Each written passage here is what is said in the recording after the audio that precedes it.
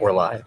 We're live. Not really. We're recording. But yeah, welcome back to Dangerous Rhetoric, guys. This is episode 75. Before I jump into it, I'm going to remind everyone to please like, comment, subscribe, share this if you have any balls. And if you want to help us continue to do this, we take donations, we take crypto. Please give us your money. We will happily accept it. Links in the description. Links in the description. I'm Brentley. I'm Dan. With all of that said, today we are joined once again by my good friend Ramón Govea of Myth Division. Ramón, welcome back, bro. Thanks for having me, guys. Appreciate it. Good to be here. So, yeah, I'm excited about this. We haven't talked crypto and NFTs and blockchain and Web3 and metaverse and that stuff in a while, actually. So I'm excited to get into it. Before we do, why don't you remind some of our viewers, maybe who aren't familiar with you or haven't seen our first discussion, like what it is you do, what is Myth Division, when did you found it, what is your vision for your company, etc. Yeah, sure. So I'm the CEO and founder of Myth Division, which is a multi-platform entertainment company that's very focused right now in the development and innovation in the Web3 space. So basically what that means is, I've been in comic books and video games and film and television for a number of years throughout my personal career. And then Web3 came along and has sort of become that missing piece that brings a lot of those elements together to create the kind of company that I've been wanting to build for over a decade. So, I started off, I won't go too long. I know I kind of talked a little bit more about my background the last time I was here, which was a lot of fun. But basically I spent about 15 years in Hollywood, kind of starting from scratch. I didn't really know anybody or have any friends in the industry or anything like that. And I was a writer initially and quickly figured out that if I wanted to get my writing seen by anyone or produced by anyone, I would have to produce it myself. So I had to basically learn how to do all that. And so just kind of taught myself. I waited tables and bartended for a number of years through college. So when I came back to LA, I was just doing the same thing, and I was using that to finance my own production company, partnered with a bunch of friends, and we were learning the ropes, ended up producing content for Stan Lee and companies like Machinima and all the multi-channel networks that were doing short-form content at the time. That's when the YouTube kind of boom happened. They started, they put out $1 million to a bunch of channels to finance content, right? Yeah. That would be Web 2, correct? Exactly, yeah. That was kind of like the boom of user-generated content, right? So they finance the bigger, the influencers with money. So that's where I kind of cut my teeth learning production and learning project management, like how to really have an idea and follow through all the way to the end through editing. And I learned editing and directing and writing and producing along the way. And then, I felt like I learned as much as I could about the technical, production process, the workflow of film. And I wanted to learn about other areas, so I went on to work in video games. I worked for Scopely and was doing Walking Dead Road to Survival over there. It was just in their marketing department. I kind of learned how to tie in story to marketing, right, for conversion. At the same time, I was building Kickstarters and kind of learning crowdfunding at that time. So took all of that and ended up working for Baron Davis. He used to play for the Warriors, Hornets, a bunch of other big teams. And so he retired and started a production company. And so I came on board for a few years and was managing a lot of his content from ideation all the way through to distribution, merch, apparel, all that kind of stuff. And so started Myth Division after that, and then Web3 came along. And so that's kind of the story of how Myth Division has kind of pioneered, I think, a little bit in the Web3 space. We got in really early, and we've introduced some mechanics and ideas that some other projects have ended up using. And some of them blew up, so they still get the credit. But we know that we were very early and had some really cool ideas that we're seeing set as standard when people do drops, roadmap pieces, and mint passes and different mechanics that are really interesting. So I feel like your exploration into crowdfunding very much prepared you for what Web3 is. And we're going to talk about Web3, but I feel like there's something very similar about non-fungible tokens and crowdfunding. It is sort of like a form of crowdfunding, right? It's like someone subscribes to something almost, and then they get a perk, right, for donating this amount. Similar to that, except you hold the asset, and that asset itself is worth something, and it continues to increase in value, etc. But I always admired your ambition in being able to like start your own projects from scratch and to carry them out into fruition. I have one of your comics here. Let me see. Pull it out. Oh. Yeah, I mean, we've known each other on social media for years at this point. Probably 10 years at least, I think. Full disclosure. Yeah. We go back a ways. Copy of it. I got it right here. So you've witnessed the journey. There you go. All control delete. Yeah, giving that out to some NFT holders. Yes. Yeah, we're going to give out issue 1 to some people who came to our last Twitter Spaces, which we have another one soon. But it's like, I feel like there's definitely something similar about that crowdfunding structure of starting a company and launching a project and then being able to bring all the resources together to make it happen. NFTs is just like another form of that, I feel. It can be, yeah. I mean, it just depends on your business model. So, like you said, it could be a subscription, but it can also be just like a one-off, right? Just a purchase or a receipt for the purchase of a single item. But I'd say the real comparison lies in the idea that you are basically going direct to your consumers. So you don't have to rely on a company to publish you and distribute you and market you. You kind of have to do all those 3 things by yourself or with your team.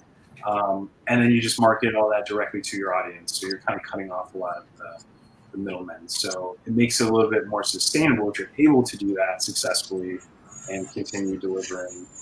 It's really hard, and even over the last year, with last couple of years, honestly, with the whole pandemic and all of that stuff, like that really affected shipping and resources and supply chains. So paper was limited, things got expensive, and so. But it's also one of the things, and we talked about this last time you were on. I think it's one of the major factors that led to the NFT boom, crypto boom that we saw in 2021. Correct. Because people were at home, they were trying to figure out new ways to make a living, right? All sorts of things. They were bored. They probably had money.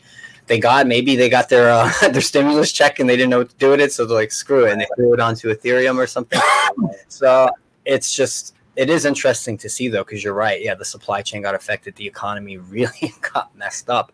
But it also kind of initiated this surge of people looking for new options and new ways to start businesses and to, make a living for themselves, cutting out that middleman so they are their own boss. We have a whole new generation now of people who want to be their own boss. It's why we're doing the show. It's why you're doing what you're doing.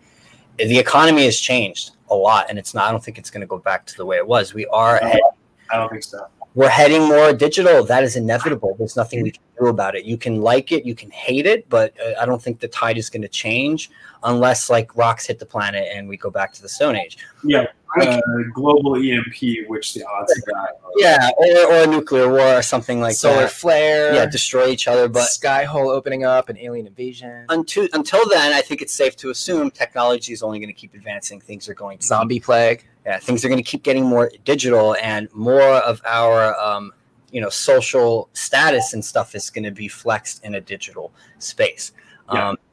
And one of the things I want to talk about is that people don't understand, I think, who are outside of Web3. Robot apocalypse. No. Is like this idea that NFTs are just like something digital and you don't actually have anything. And yeah, a lot of NFTs are just something tied to code and you own it. It's in your wallet. But what I think people who are outside of Web3 aren't getting yet is that there's an economy of physical goods now tied to the tokens. Yeah. And the tokens themselves have evolved into an economy around crypto.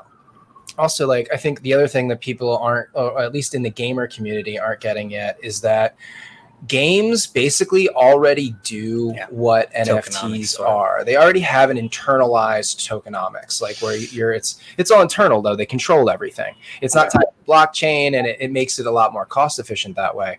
But I think in the future, as things evolve, we're going to see more and more like the new stuff will be tied to the blockchain in some way. It'll be tied to a crypto, or maybe even these game companies will have their own crypto. Like there's some companies that are big enough, like Blizzard, for example, Activision.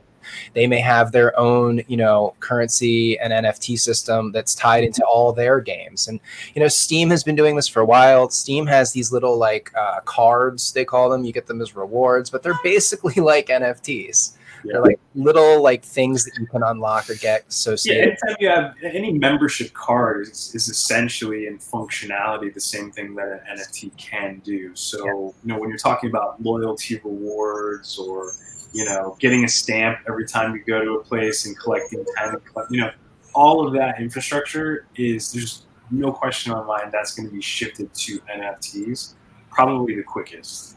That's what we're going to see, the larger corporations like, Netflix or Sam's Club or whoever, right? They'll start doing these NFT subscriptions or, membership subscriber programs where you earn points instead of, getting a coupon. You're getting an NFT that when you swipe that NFT, okay, you just got 15% off your entire purchase. It's a one-time use and then it burns, right? Or whatever, right? There will be that kind of use case functionality over time. We're seeing that. We're already seeing exactly. I mean, we're doing it, right? I'm working, as we're launching our contracts, I have these requests that, maybe our Solidity dev didn't think of before. So he's like, okay, I've got to troubleshoot that. I've got to think about how we're going to incorporate that mechanism into the contract so that it reflects properly on the blockchain, right? So, we're all out here, everyone who's in the space, we're innovating in our own way and sort of helping contribute to iterations of the technology. Yeah. So not everybody's going to last, right? All of these companies are not going to make it through this bear period. And being able to deliver on roadmap is a whole other story that we've been talking about for a long time, right? Yeah. Most people have no idea what they're promising when they promise something in a roadmap and how much work it's going to be and how much budget it's going to be and all that, right? So all that into consideration, you have this big group of people who are now kind of carving just new uses for a brand new technology. Yeah. And so, of course, there's entities and organizations that it does not benefit, that it would benefit them for this technology to go away because of the levels of transparency and decentralization, right, of power. Those are probably the two biggest factors. But it's really interesting, man. It just depends on how deep you want to go, but we can. Well, I wanna. Can we talk about Myth Division's like the projects that you guys are working on? So. Well, we should definitely get into that before we get into the deeper stuff about the powers that be. I just kind of whether or not they want this to go in this direction. Fight this. I kind of just want to talk about Myth Division today and like all the things that Ramón has cooking, because we've been hanging out in the what? It doesn't exist. That doesn't exist, and I just want to hear more. First rule of Fight Club, Brent. Come on. I want to hear more, and I want to share more pictures and stuff. When you were talking earlier, I was kind of just had the website open. So if you guys go to mythdivision.com, there's a beautiful little palette of things that just sort of rotate here.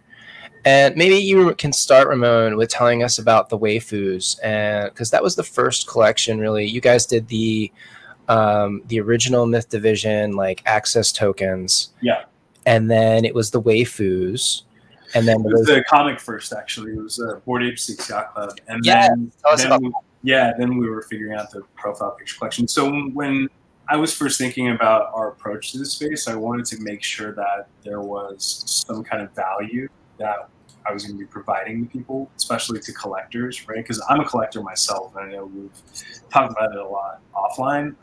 But I love comics, I love collectibles. I mean, I probably haven't spent as much money as some other hardcore collectors because a lot of the money that I was making was going directly back into producing content, right? So when it comes to all that, that's what we're thinking about in terms of how we're approaching the space is a collector's mindset, right? Things like scarcity are important. Things like quality are important. So we released the Myth Division access tokens, and when it comes to NFT collections, utility is a very important question that always comes up. Like, what's the utility? What can I get from this besides the art? Now, for us, this is like an art-focused collection because it's just comic book art, and it's art that I love, that I used to collect. Their covers, and then those give you access to all kinds of different things in what is our metaverse land. So we've been building all that over time. We'll get into that in a second. But then the next thing we wanted to do is what we knew we were good at, is make comics. So we used some of the Bored Apes that I had purchased and just started utilizing them in the story. There's the animation actually right there. We did a comic book, and then right above. Maybe talk about that a little bit too. So I ended up partnering with my buddies and like what Bored Ape Yacht Club is, and how you approached that entire phenomenon when it came about, how you got into it, and then you sort of took it, right, and you're doing your own thing with it. You're making your own entertainment with it, and other people are doing other things. They're starting like merch brands or coffee companies, and but this idea that you can like take your ape, your like little piece of this brand that's a bigger brand, and make your own sort of sub brand off of it, but you're doing that and you're fusing like those characters with characters from other collections like Gutter Cat Gang and things like that, and your own collections to make this sort of multiverse type of thing happen. Yeah, I mean, look, at the core of what we're doing here with Myth Division is we're telling stories that we feel are universal. We're trying to tell stories that no matter who you are, there's some level of relatability. Like for us, if a story, a movie, a comic book, whatever it is, a prose book that you're reading, right? If it doesn't make you feel some level of like either high entertainment, like exhilarating or humorous, right, or cathartic in some way, where it makes you emotional and there's some kind of like change in you after having witnessed this story, then it's not really interesting to me. So all of our stories are like that. So what we tried to do was something unique. Because as soon as I found out that we had the IP rights to the apes, the Bored Apes, I realized what you're essentially doing is you're buying into a community of people, right?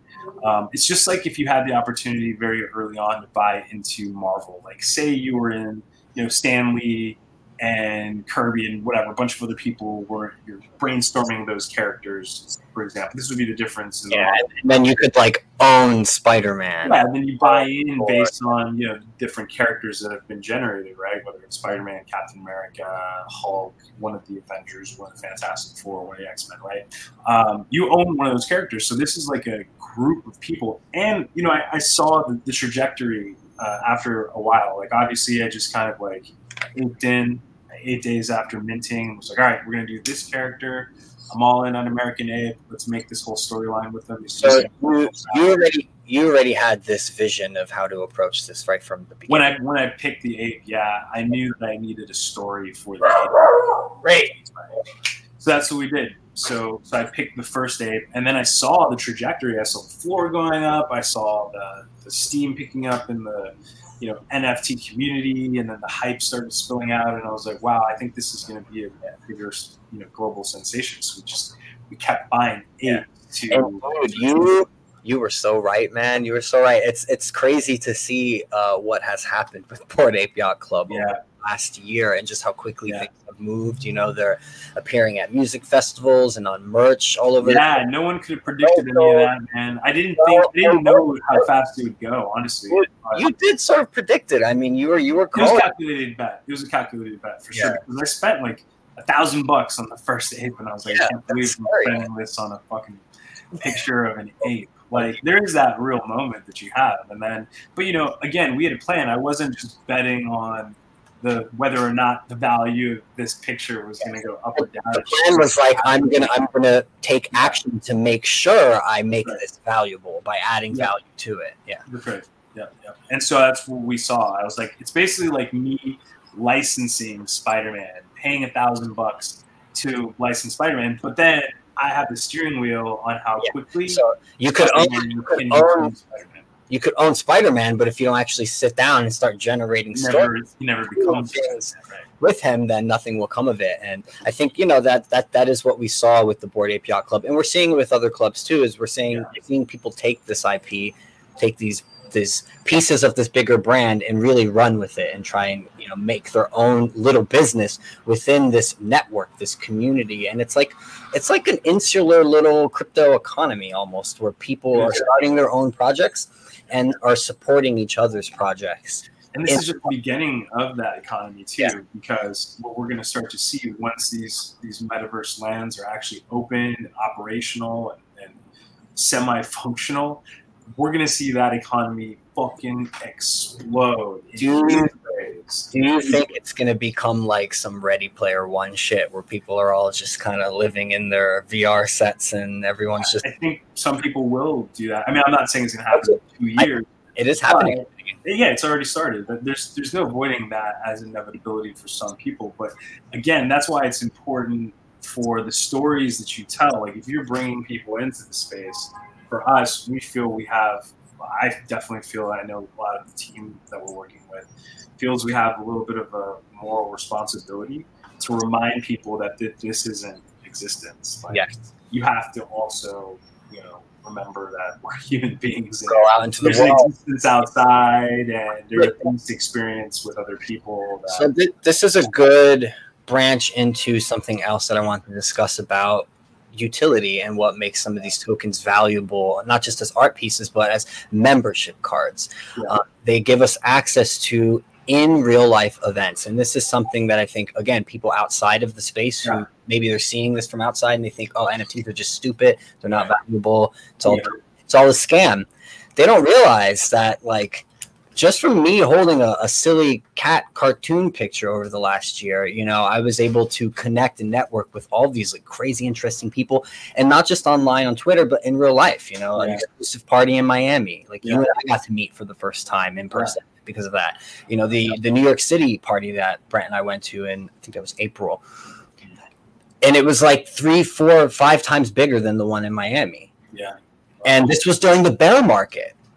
You know what I mean? So it's like I'm there in New York City, you know what I mean? And this huge exclusive party. All these people are there having fun, networking, drinking. The music's playing, like merch is being sold everywhere. And in my head, I'm just like, this is the bear market. And here's the thing. People think this is dead. They think NFTs are going away. I'm like, this shit is just beginning. Because it's all about integration, right? It's not like people are looking at NFTs as like its own thing, right? They are a bunch of pictures that, people are collecting online, storing in their database, right? On the blockchain. It is. Which is true. But there's communities attached to these pictures, and there are networking opportunities, and there's, like you said, all these real life events, right? So that's important to us. We were already doing comic book conventions long before Web3, right? So for us, this just enables us to reward our most active members of our community, or our people who have read all of our books or engaged in our world fully. We're able to now identify those people, and they can have this all access coin that we're going to actually manufacture and send you guys out for free, and you'll have this. You're going to have physical coins. We're going to make the physical alpha access coins. So we're talking with the manufacturers right now, just trying to figure out cost effectiveness. I like that idea. Yeah, man, because there's only a total supply of 223, right? So we're only going to make 223. And so when someone purchases one, you don't have to KYC if you don't want to. You can always claim it at an event or something. We can work that out. But the idea is, it's like you show that coin and you're coin holder, and you're one of 223 people. So no matter how big our company gets, if we achieve our goal of becoming as big as some of these large corporations, then that's 223 people that have VIP access to all kinds of shit, right? So if we do a subscription platform, which we're already trying to build right now, that's free lifetime subscription to Netflix, basically, or at a convention, that's like a Disney Fast Pass, where if everyone's in line for a signing, you can get in a second line, and a couple people in, you can get to go because you're an OG holder, you're a big supporter of the company. You're, in a lot of ways, you're an investor in the content, and this is where it's similar to Kickstarter.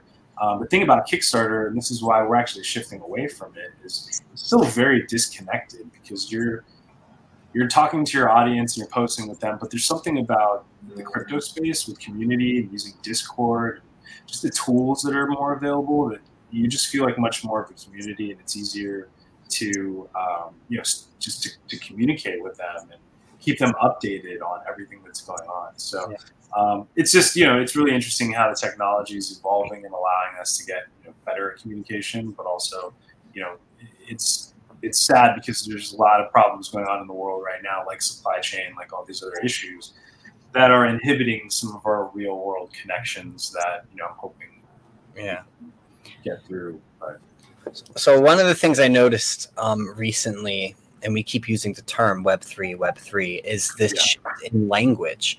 And I've noticed this over the last few months, maybe the last half year in particular, since that bad bear market that we went through, that the talk became less and less about NFTs.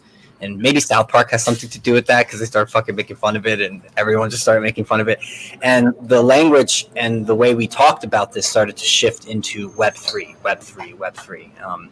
And I think there's a reason for that. I don't think it's just because like people are embarrassed by the term NFTs now because South Park made fun of it. But I think it's just the shift is moving away just from the tokens themselves, and it's very much into like, well, what else? What do the tokens do, and how many different ways can we use these tokens?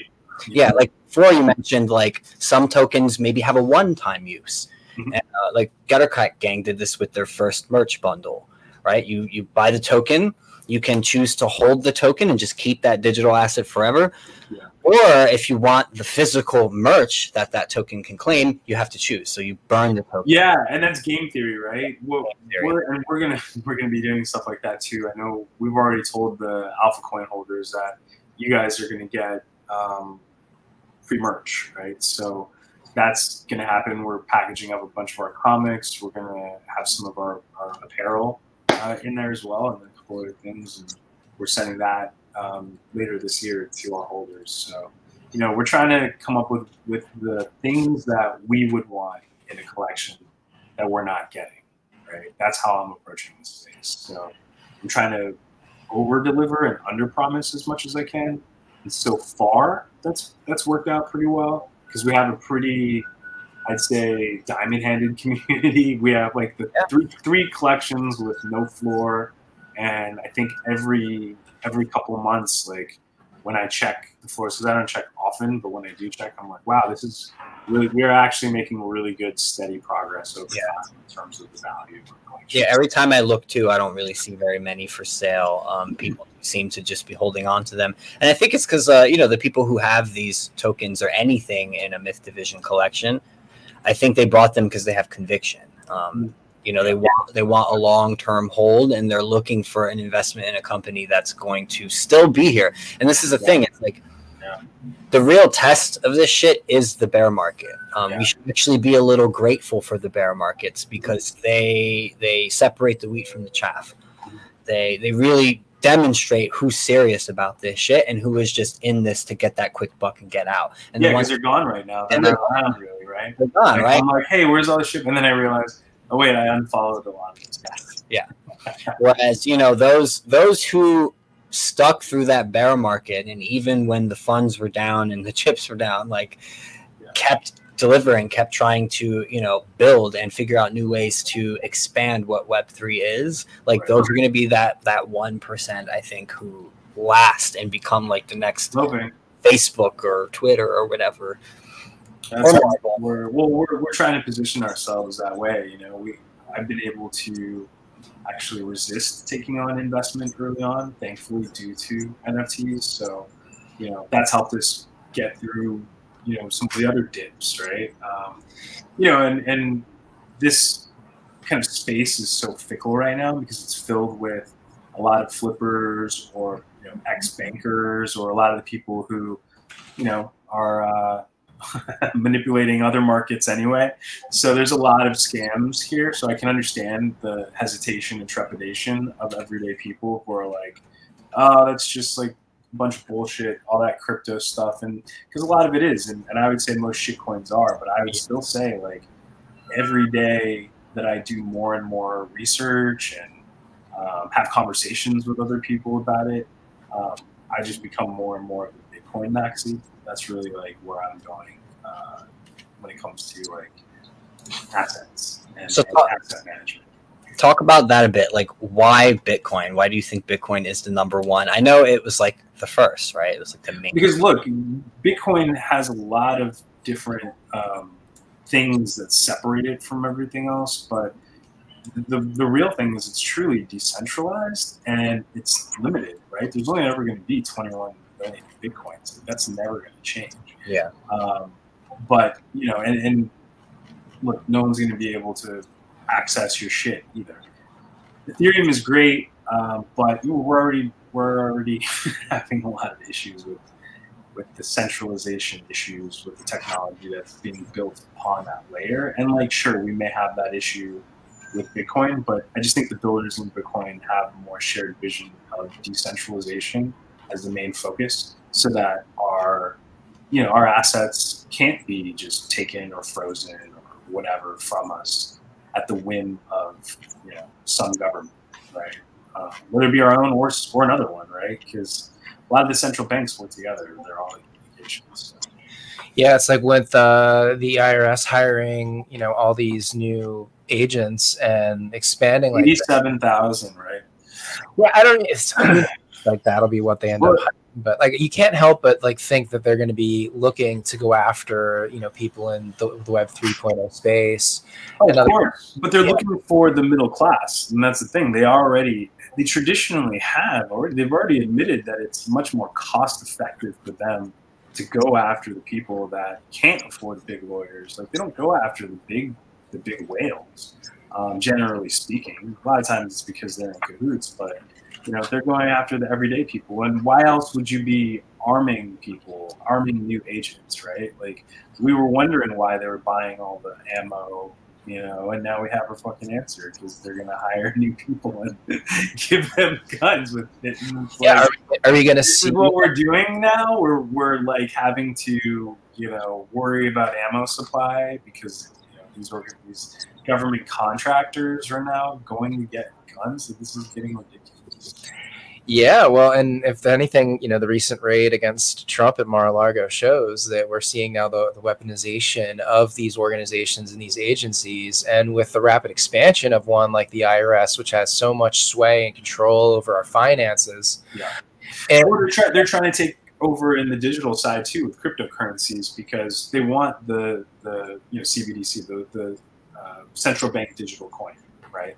That's what they want to create, and they're starting to roll it out in other parts of the world. Yes, they are talking about it and using. They want to tie it into whether or not if you've been a bad boy. That's the thing. It's a social score, and that's how they want to start to score you. And so it ties into big tech. It ties into censorship. It's all one connected web. But you tweeted against the party today, so you can't have meat tonight. So you can only buy bugs for dinner. Correct. That's exactly what they want to do. I mean, and they're modeling it after the Chinese Communist Party, right? Their social score system. I mean, it's literally all of it. Like, didn't we just pull down a bunch of Huawei satellite equipment from farms and army bases around our country? Like, we're already in the middle of like this information war with the CCP. I mean, there's no question about it. If we're very infiltrated. If you're paying attention, if you're not paying attention, then you have no fucking idea what's going on, and you're listening to, Joe Schmo, who paid $10 million to tell you whatever the fuck. I don't know. There's a lot of people still on, like, I don't even call it like TV 1.0, because like 1.0. They're not even on the internet reading news. They're not even comparing they're not even thinking critically. They're just like mindlessly absorbing. It's not their fault though. It really, to some degree, it's not, because you have to remember, and I know I didn't want to go too deep, but the television itself was invented for fucking mind control in the 1930s by Nazi scientists. It was literally used on the bourgeois population in between Olympics to brainwash them into the Nazi party. Like, that is the origin of TV, and people don't fucking realize this. Yeah, Hitler was. And we could do the whole thing, but I'm sure you got other people on the show have already probably. Well, Hitler was really into film. That's why he was really into film. That's right. And a lot of.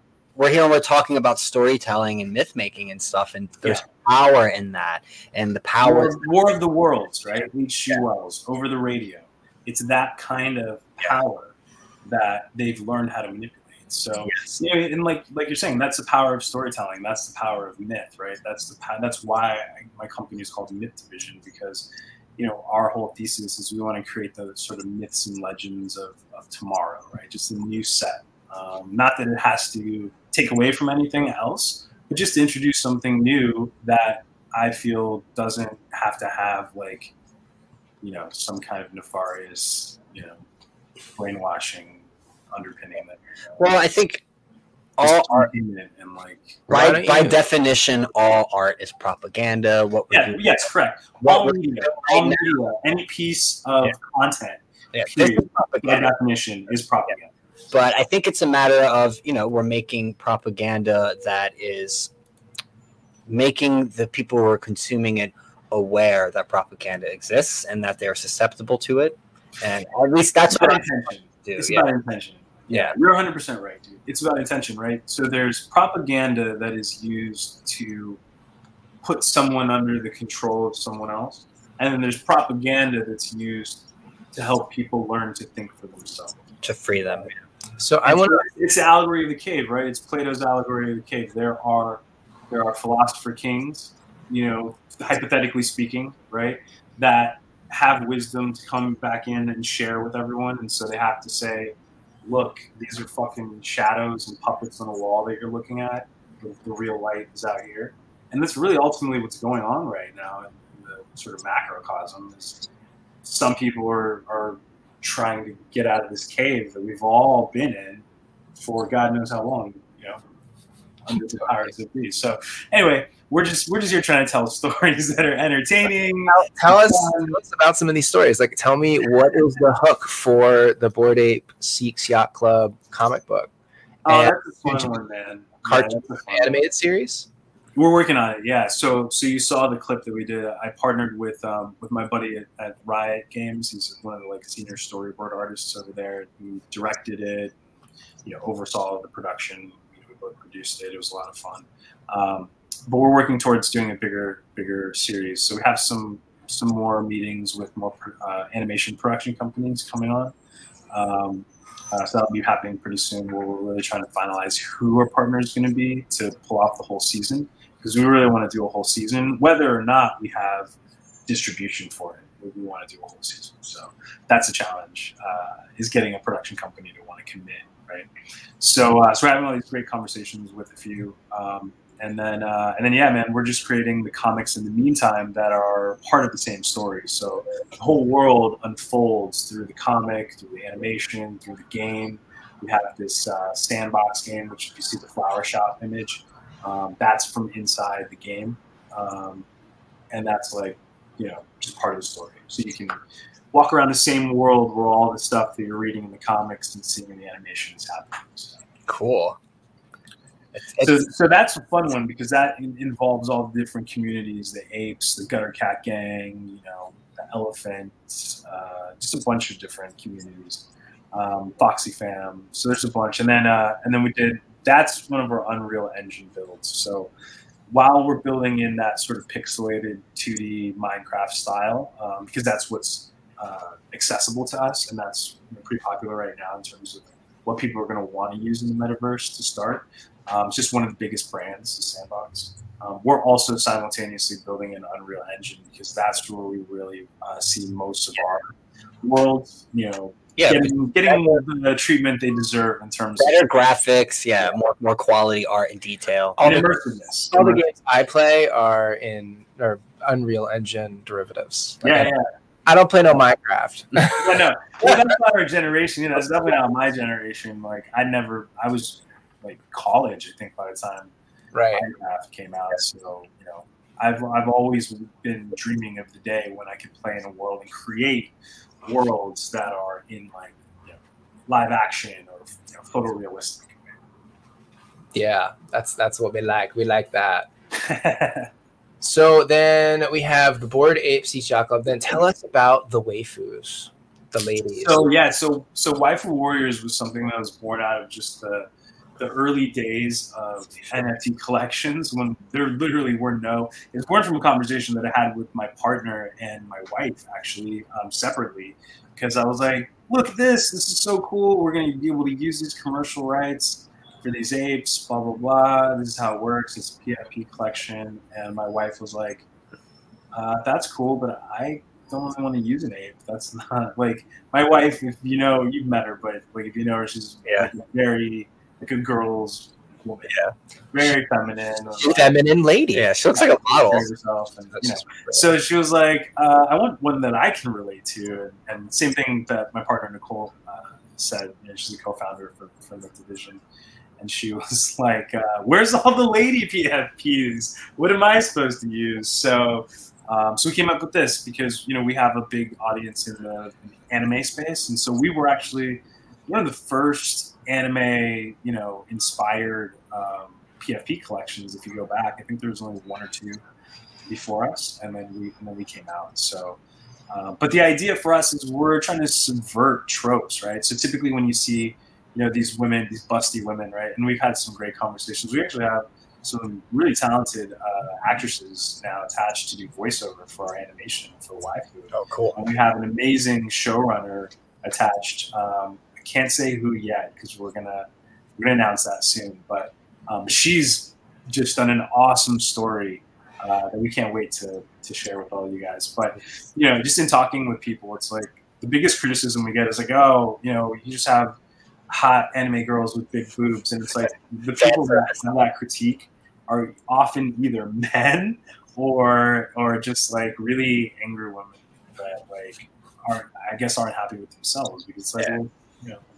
Well, this is something that's obviously not for your body type, but there are women that have this body type. Like we were just talking to one of our voiceover actresses, and she was expressing like I've been judged by my body for being this like busty woman my whole life, and it's not fair. And I'm like, well, then you're the perfect person to help represent this brand because that's really what we're trying to do. Is we're showing these female warriors as warriors, and that's really what it's all about. This is not like sexualized in any way. It's more like a Dragon Prince, Avatar: The Last Airbender. They do have nice boobs, though. I'm just saying. What's that? They do have nice boobs, though. But they have. Well, yeah, no, it's there's a niche for that. To be aesthetically pleasing, there's an audience, right? So. They've also got like really cool backstory and tribes. When are we gonna get like husbando warriors, though? Yeah, I know, right? Maybe we need to do that next after these allies. We'll do husbando. We'll be these like scantily clad elf guys, right? So then so we did the waifus, we did the coins. What's this one? This is the new one. I'm excited about the coins. I didn't realize you were actually going to make like a physical coin. Yeah. That's freaking cool. I'm going to feel like nervous when the company gets big though, when I pull that thing out and fly. Someone's going to like beat me up. Like for your Bored Ape hat, you better watch out walking around with that shit, man. Dude, I don't walk around with this stuff. Are you kidding me? I'm not an idiot. Look. Here's the thing. I grew up poor, so I know what it's like to be poor. If you notice, when people that have money are walking around flaunting it. Like, so has anyone recognized the hat yet? You know what? No one has said anything, and I've worn this hat in a lot of places. But it's the mutant one, so people might not be as savvy. I don't do it for attention anyway. I just do it because it's like one of my only hats now. So then what's this collection? Oh, this is the new one you're working on, right? This is the brand new one. Yeah, we have been teasing it. Starseed Memoirs. So I wrote a graphic novel years ago. Actually, it got picked up by a publisher and was put online as a digital comic. But okay, give me the hook though. What's the hook for the novel? So it's essentially this one's cool. It's essentially 10 kingdoms. It's a bunch of young people who come from these 10 different bloodlines, and each of the bloodlines have bestowed them, if they pass their coming of age test, they get these powers from having this bloodline. So they're all sort of different animal based, but they formed their 10 kingdoms, and they represent. They're supposed to represent their kingdom, as ideally the leader of the kingdom. But a lot of things have transpired over the years, and kingdoms are divided and split, and there have been all kinds of different intrigue and revolts, and so magic is outlawed now in certain areas, and you have this group of people that are basically trying to get their way back to their rightful place as the leader of their kingdom. But they're all young people who are also kind of learning how to use their powers. Pretty cool little adventure. It's giving me very MMO vibes. That's what we're going for, because I want to have an MMO for this. I really do. So we'll keep going probably until we have something that's worthy of release. I like the nod to furry culture too. We got the yeah, the little ears. I wonder what's going to be. That's our artist. It's good. I like it. I wonder what's going to be like the first real like major breakthrough NFT based video game, like that really like pushes things into that next level. Because so far I haven't like seen anything that's like blown me out of the water yet. Although I don't think anything's really been released yet that's truly like technology is still integrated and interoperable, right? Interoperability is the big question, right? And we're a few years out from complete interoperability. What we'll start to see is like a few ecosystems emerge, right? Like we're starting to see like I don't like to bring them up, but the Yetis now are doing their own land drop. So they're still around. These ecosystems come out, and again, we're going to go through a bubble period, and some of them are not going to make it. Yo, shout out to the Yetis though for still fucking being here, bro. I will give them props for still being there for sure. But I'm just oh my god, them. I don't know. It's just I can't help it. Ever since that first drop call, I just left a bad taste in my mouth. But I'm rooting for them. It's fine. I hope they do well and deliver. But I haven't seen anything that like makes me really excited. Like they haven't impressed the shit out of me. Like a lot of the quality of their work. So it's okay. It's okay. So just keeping going. Click through OpenSea real quick. There's only 78 waifus available for sale. Yeah, that's true. Out of like one alpha coin, and there's like 10. Well, not really 10, but more like 8 of the original access tokens. So one of the things I want to get into is this question of whether or not there are going to be some laws passed anytime soon to try to like crack down on this stuff. Do you think the government is really going to try to reel this shit in? Because we see this expansion happening with the IRS and stuff. It already feels like they're preparing to start shaking everyone up. No, I mean they definitely are. And it's very clear. I mean, to me, just in watching everything unfold over the last few years, and paying attention to international news, and everything going around the world, it's very clear like whose agenda is what. Like the lines are very clearly drawn, and I'm optimistic that I think we could say we the people will band together, and I don't think that a lot of things that are in motion right now will actually end up destroying us if we can band together over the next 6 months. Yeah, I'd say so. Well, we're gonna have to wait and see what happens with these midterms. The idea is that they're trying to push back against the idea that they're trying to criminalize conservatism. Really, is what's going on. It feels like it. It's kind of crazy, man. And I've never been a conservative. Like it's like something new that I've discovered in adulthood, just because it's become countercultural. Yeah, no, but then there's this long-running joke, like be a liberal in your youth and conservative in your old age or whatever. There's truth to that. There is to some degree, of course, because you have to ground yourself and you have to find some sort of stability, and there's stability in certain values just by nature of the value itself. So you kind of have to look at it that way. But beyond that, it's just like, man, shit's just getting really crazy now. And it's, if I'm starting to feel like I'm pushed into this category of fucking right and conservative and all this stuff. I'm like, what is going on? That's Yeah. far from me is like you can get. Yeah. What you do in your private life, good for you. Like, celebrate you. But like, there are certain things that are just like, I don't know.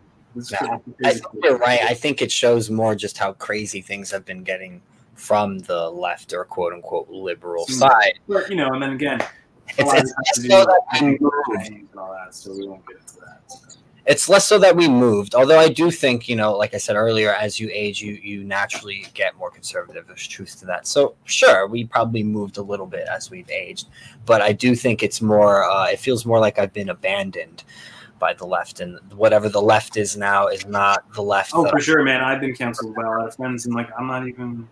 I haven't changed at all. Yeah.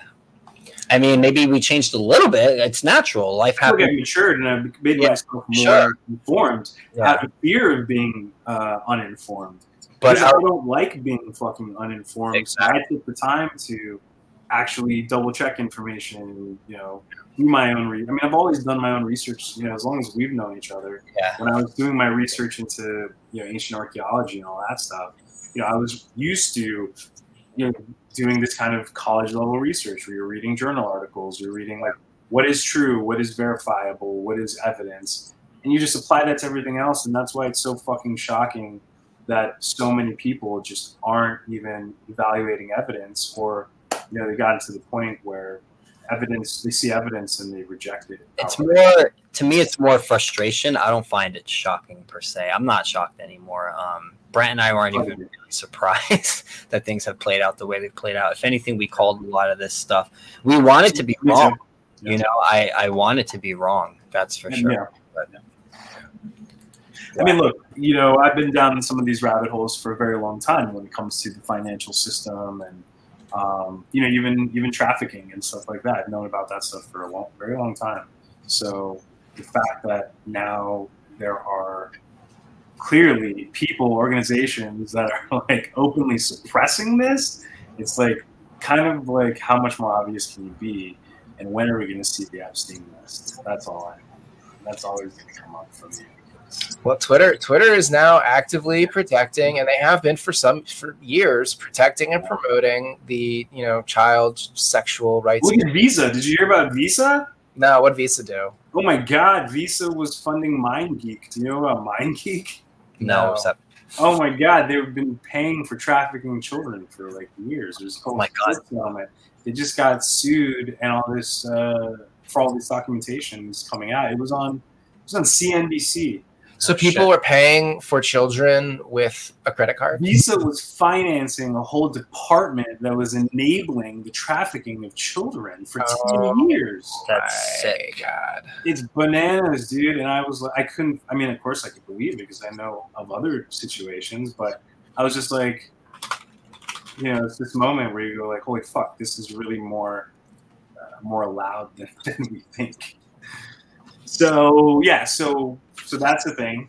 And they've been doing it for like 10 years. So now I'm like figuring out, this is why we have to get off of the central banking system, because we are now complicit in all of their illicit activities. And the more we find out, the more we learn, the more we know, the more that's verifiable through court documents, the more we have to sort of like think about this. And this is why I say I'm more of a Bitcoin maxi, because there's so many things about Bitcoin that just make more sense, despite the downside of leading us towards the transhumanist agenda, which I totally get, totally see the dangers of.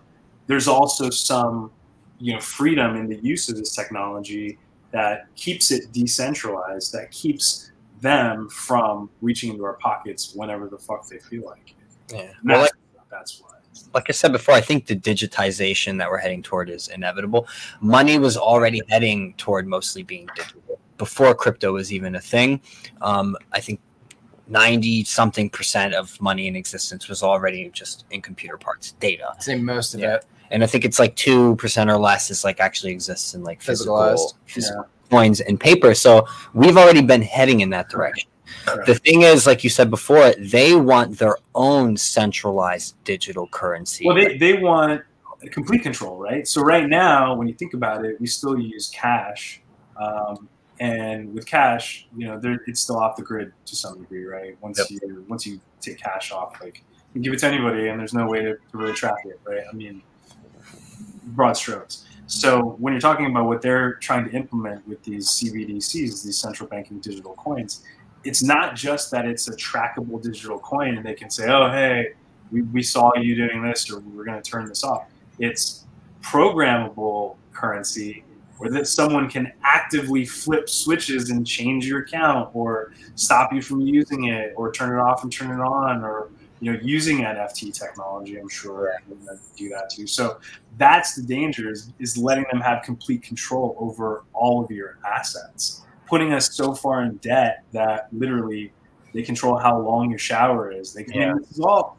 We've been watching fiction that has been laying this out and reading fiction for fucking decades. So it should come as no surprise that someone has been working towards making that shit a reality, where we are the bottom rung peons that, we have to take the daily shot that keeps us from having emotions, and we have to, what else? I mean, we're already fucking there. I just don't get how people don't see that reality.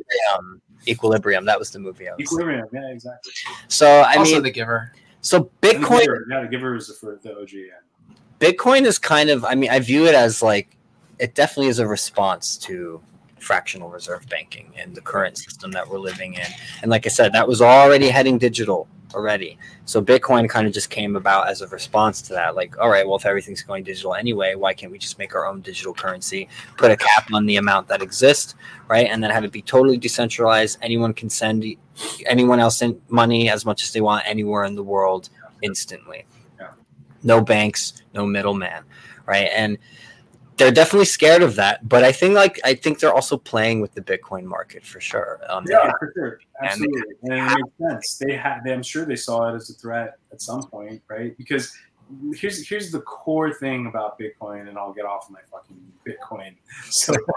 But the core thing is like, and this is the thing about all digital currency to some degree, is fiat or physical money or gold or any resource that we're using to buy, sell, or trade, comes with a cost. Okay, there's a transportation cost. There's a cost to guard it and protect it. There's all these different costs, right, involved with that. Bitcoin solves that.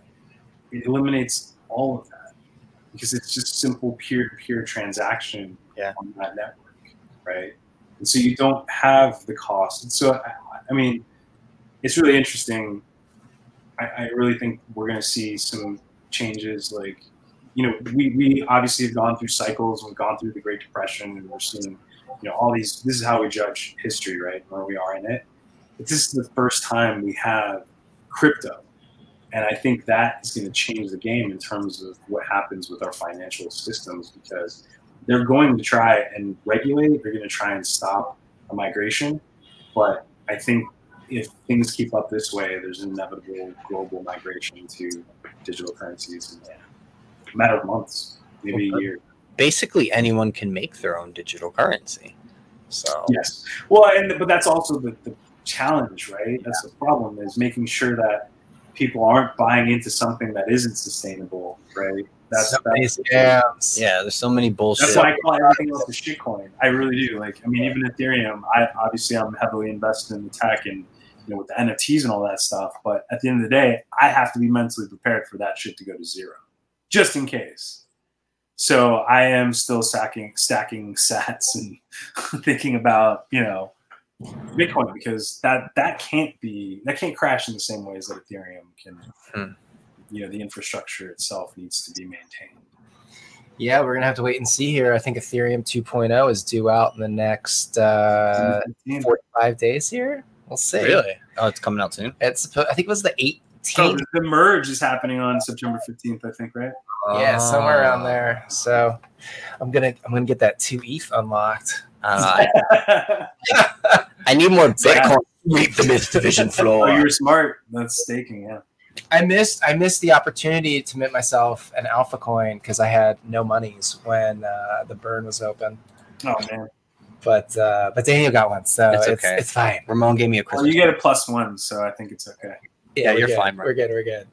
Also, I'm very excited by. Except you don't get a physical coin. I think we have coin, guys. We have some ridiculous number of waifus between the two of us. I only got like 26. 25. Yeah, the allies are coming up, and so that's going to be the unique thing about the waifu. And then I know probably have to go soon, but the unique thing about the waifu warriors is that we're using more of a dynamic NFT strategy where your NFT will change. The metadata will be able to change based on potions and eventually story events. So we brought on he's like a former head of narrative for a bunch of different departments in Blizzard. He worked on StarCraft and World of Warcraft and Overwatch early on before it was called Overwatch. Then he worked on Call of Duty. So he's a friend of mine that I've known for a bunch of years, but he's come over now to help us kind of create that just that infrastructure for the narrative and for the games. And so I'm briefing him on Waifu Warriors next week, and he's like, I want to hear about it. Let's talk about how to make something from this. So we're all I'm just cherry picking some of the best people from various industries that I've worked with over the years and having fun, man. I guess the last thing we can discuss, and we'll end it on this because I know you got to go and you got things to do. You're always busy. And we have a Twitter Spaces. Twitter Spaces. Yeah, we're going to join that. So I wanted to talk a bit more about like film. I know Myth Division wants to get involved in Wait, when's the Twitter Space? Today. It's at like 1. Okay. Like literally right after we're done with this, we gotta like, go like. It's a busy day of like forward facing, kind of talking. So I wanted to talk about like film, and the direction that you're taking Myth Division in regards to making films and producing them and stuff. So talk a bit about that and some of your plans, as much as you can share, of course, without spoiling. Yeah, man, I'm beyond excited about that piece of it, to be honest. I've already had the opportunity to work with some amazing people in film and television over the years, and so I've had an opportunity to make a few short films, but I've never made a fiction feature film. Done a documentary, which was different, right? So I'm excited about that piece of it because a lot of the stories that we have already created in comic book form that we'll be rolling out, through Web3 and NFTs and publishing in stores and all that, traditional stuff too. But we're getting to already set up a lot of those worlds in the feature film space and television space. And so we're starting with a couple projects that we've already had in development for a number of years that weren't initially Myth Division projects, but that I was a producer on or I was helping in some way. So we have 2 feature films that are already have begun packaging with talent. And I know Variety just did an article about it not too long ago, one of the films. And so that's a Syrian war drama. And so that's that's a pretty intense film about refugees in Syria and them having to leave. And so what I loved about the script is it's taking a very human approach. We're not gonna make it a political thing. It's not about who's right and who's wrong. It's more about the turmoil of war and the effect that has on individuals. So I'm really excited about that film. And then we have another film that's more of a young adult, Fault in Our Stars kind of vibes, with this amazing director who just had a movie put out on Amazon and wrote another one for Netflix that came out. So we're doing it already. We're like packaging stuff, putting stuff together. We have scripts done, and then we have some stuff that's more focused on what we're doing in Myth Division that we haven't. We're not going to say anything yet because we don't want to ruin anything.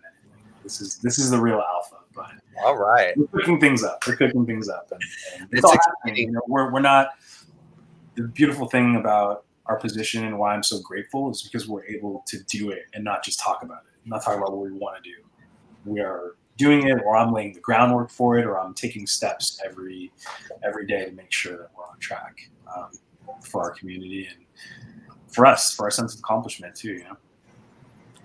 I'm excited, man. I can't wait to see the things that are going to unfold, and I can't wait to be a part of it more, man. Man. It's cool. It's cool to have everyone just like, if you're a token holder, you're involved. Like I'm there, I'm talking to you guys, I'm trying to update you without spilling the beans too much. It's also, no, it is great to feel like we are part of something, in a community, and it is truly diverse. I feel Myth Division really is. There's a lot of very interesting minds in there, in the chat and the Discord, and it's diverse without having to force it and be woke and all that shit. So I'm here for it, man. All right, guys. Tell everyone where they can find you, Ramon. Where are all the links? Where do you want? The best way to find me is probably Twitter. That's the one that I'm most active on right now, just by nature of crypto and NFTs. But we have a Discord that I'm in a lot. You can find us on Instagram. It's at Myth Division. Same thing on Twitter. And then our Discord link is in our Twitter bio. So you can definitely find us there. You can find me personally. You'll notice it's American Ape. I have the Bored Ape there as my picture, and it's just at Ramón Govea, at my name.